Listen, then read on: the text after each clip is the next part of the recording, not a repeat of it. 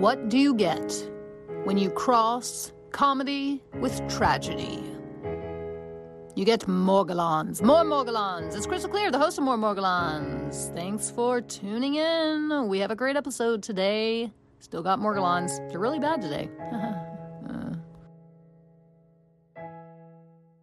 Mom deserves the best, and there's no better place to shop for Mother's Day than Whole Foods Market. They're your destination for unbeatable savings, from premium gifts to show-stopping flowers and irresistible desserts. Start by saving 33% with Prime on all body care and candles. Then get a 15-stem bunch of tulips for just $9.99 each with Prime. Round out Mom's menu with festive rosé, irresistible berry chantilly cake, and more special treats. Come celebrate Mother's Day at Whole Foods Market. All right, people, we're going to have a good episode. We're going back to our roots, our research roots. As many of you may know, I strongly support the theory of Marianne Middleveen of the Charles E. Holman Foundation, her theory about Morgellons being bovine digital dermatitis, or AKA Moogallons. Yes, a skin condition that is characterized by colored threads, sound familiar, in the hooves of cows, but it's leapt, I'm not sure. It has come to humans, and it's interesting, like the distribution. A lot of people that have Moogallons or Morgellons, if they are the same thing, same-ish thing, they get this acral distribution, like it's on their hands and their feet, and their face and their head and stuff. Some people get it on their body. I don't know if it's all the same disease. Nobody knows. But it does seem like a lot of people, at least in the initial stages, start out with hand and foot involvement, like the cow's hooves. If you don't see a clear comparison in the pictures, when you look up bovine digital dermatitis, and then you look up Morgellons, then I don't know, you might need glasses, okay? The biofilm theory of Morgellons, that it's some kind of like potent, intractable biofilm, is a pretty strong theory. That would explain why nothing works. Yeah, nothing works. I've tried every shit on this shit, and it does not work. I'm sure you probably have too if you've had this disease for any amount of time. By the way, put down the Windex, the gasoline, the permethrin, and everything else. It doesn't work, guys. Sorry, it doesn't work. I know, it sucks, but it doesn't work. But could there be a treatment for Moogallons that would work for Morgellons? I don't know. Listen to this article. It's pretty interesting.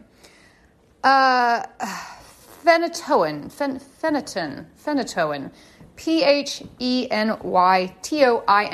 That's a drug.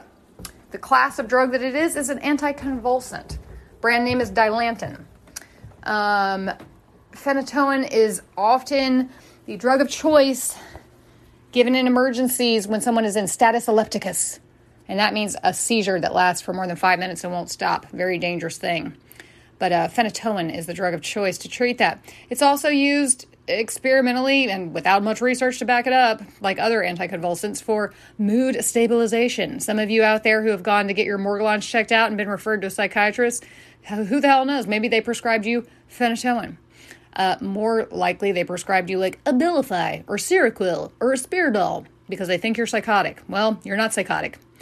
You do have weird shit coming out of your skin if you're a morgie like me. All right, but phenytoin, a promising non-antibiotic drug for the topical treatment of digital dermatitis in dairy cows. Holy cow! I'm not going to read this whole entire article, but this came out in 2021. It is a new article. It was there's about 20 authors: El Said, El Shafei, Mohammed A. Hamed, Iman Abu El Fadi, Najia, a bunch of people that were not American. November 2021, volume 14 in Veterinary World. Okay, Department of Surgery, Anesthesiology, and Radiology, Faculty of Veterinary Medicine. There's a bunch of highly qualified vets, guys. I'm not talking the Army military vets. I'm talking the cow, horsey, pig vets. They know more about our shit than the human doctors do, I'm starting to think. So, abstract of this paper, background and aim. Digital dermatitis is one of the most common causes of lameness in dairy cattle. It is seen in nearly all dairy herds across the world and has substantial welfare and economic implications. In this study, we aim to investigate the efficacy of phenytoin sodium topical treatment on painful ulcerative stage of bovine digital dermatitis, BDD. Materials and methods. This is how they perform the study. In total, 45 Holstein Friesian dairy cows with DD were randomly assigned to one of the 3 topical treatment trials, 15 each. So the first group got saline solution. So that's the first treatment, the negative control. The second group got chlortetracycline spray. That's the second treatment, or positive control. Remember, you guys, tetracycline? Excuse me. Oh, sorry, got a little COVID. The tetracycline, that's what I've been using on my skin for, it was the only thing that seemed to work until it stopped working and made it worse. Don't know how to explain that, but that's what happened, I think. Morgellons are still bad regardless of what I use. And then the final group was given a phenytoin sodium powder. That's the third treatment, positive control. So we're comparing a negative control and 2 positive controls. So we're using something that we know doesn't work as a baseline, something we know has some efficacy, and then something that we don't know what the efficacy is to compare and to see. Does this make sense? It's a pretty good and common study design, research study design. So on day 0, pre-treatment, and on days 7, 14, 21, and 28, post-treatment, so they're they're investigating the effects of these various control groups, each group of cows that got, 45 total, 15 got the negative control of saline, the other 15 got the tetracycline, the other 15 got the phenytoin sodium powder. Are we all on the same page here? They're analyzing it every week. All right. The response of DD-affected cows to the medication used was evaluated by measuring lesion depth and size, as well as the total clinical score. And that was, the total clinical score was them measuring how lame are these cows, how much pain are these cows in, and how much discomfort are they in. How the fuck that they analyze that, I don't know. I've never met a cow that wasn't lame. All they do is sit there and chew stuff. Actually, you guys, lame means they can't walk well. Their ambulation, their mobility is impaired because their feet are hurting because there's so many morgellons stuck in them. God, I think I'm getting a cold, you guys. So results. The cure rate in cows treated with phenytoin, 86.66% on day 28, was significantly improved compared to cows treated with either chlorotetracycline. 60% of those were cured or better. I guess they're saying cure rate, not just better, cure rate. And normal saline, 6.66%. Do you guys ever understand that? How, the negative control can cure something, even at 6.66%? Seems weird to me, but does the placebo effect work on cows? I don't think so. But maybe this goes away. I mean, maybe this study is not designed, it's not a long enough study design, because as we know, if morgellons is muglons, then that shit's cyclical.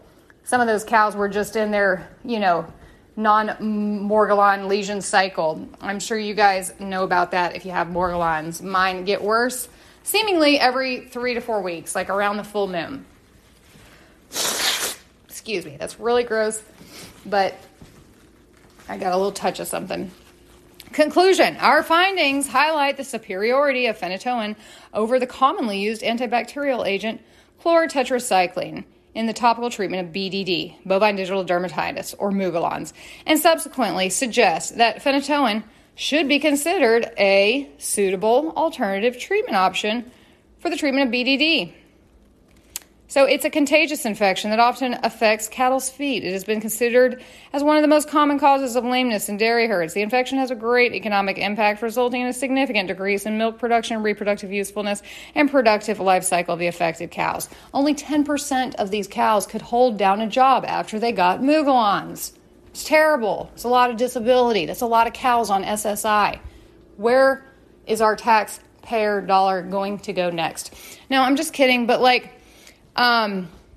This says several factors are incriminated in the occurrence of DD in dairy cows, including treponema bacteria species. Hey, you guys remember treponema? Those are the spirochetes, right? Syphilis, Lyme disease. Yeah, like a lot of bad shit. Yeah, and also environmental factors, farm management, and individual animal factors. Those cows that smoke, way higher rates of bovine digital dermatitis. I'm telling you, there's something with cigarettes and Morgellons, y'all. But you know what? There's something with fucking COVID and cigarettes. Let me just break this breaking news story to break some more news. What the fuck is up with COVID and cigarettes? Have you guys read the studies that say that people that smoke are generally less likely to get COVID? It's been repeated. This research has been replicated like many times over now. It's very interesting. I will say I work in a psychiatric hospital. I don't know if any of you guys have ever been to a psychiatric hospital. If you have Morgellons, there's probably a pretty damn good chance that you have.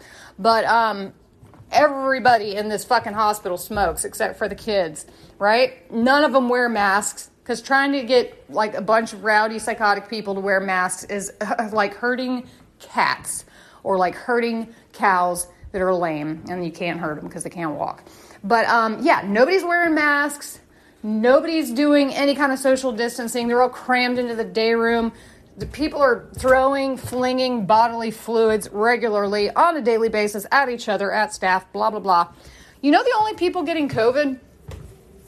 The kids. Like none of the adults who smoke. We haven't had a positive COVID case at this hospital in months. We get staff get it every once in a while, but mainly it's the kids and the staff who don't smoke. I'm not advocating for smoking, guys. Smoking gives you wrinkles. That alone should be reason enough not to smoke. Forget the cancer. It ages you. But cancer's bad too. But I'm just saying, like, wow. Somebody should do an experiment or a study about that. Go to all the psychiatric hospitals that allow smoking and figure out if there's a statistically significant difference between those hospitals and a regular medical hospital where they don't let you smoke. All I'm saying is, all hail the mighty cigarette. I'm about to light one. All right, that's all I got for today, except for this comment from the comment cave. Shall we? Let's go spelunking. Stay tuned. Hey, Crystal, it's your boy. I'm slack on calling you on the weekends.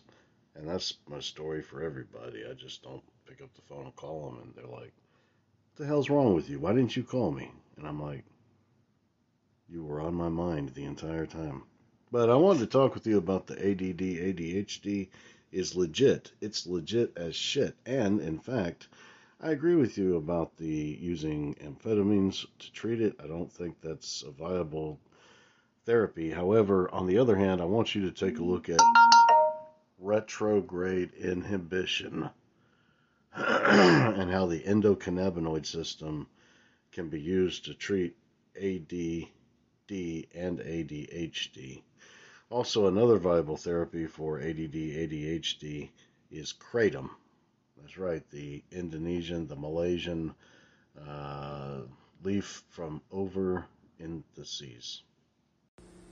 Hey, I want to comment back, but I tried to pay attention, but I have this disease,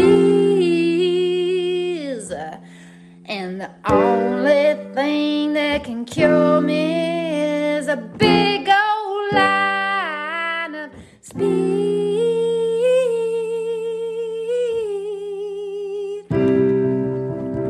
ADHD, ADHD, and ADD, and ADD are real to me, real to me. I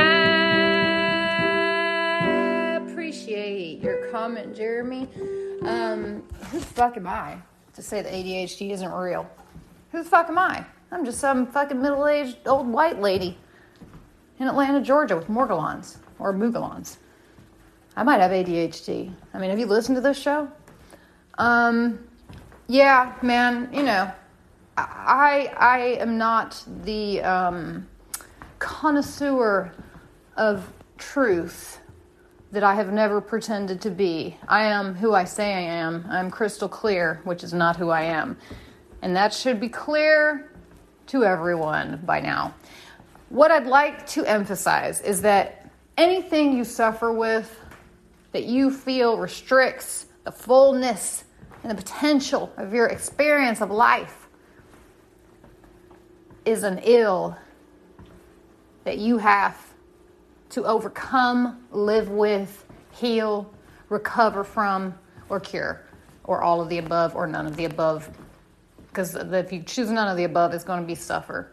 So do whatever you have to do for whatever ails you, my friend, my friends, because all I care about is living fully and becoming more authentically ourselves and at peace with who we are, because we belong. That's right, we belong. Thanks for listening and stay tuned.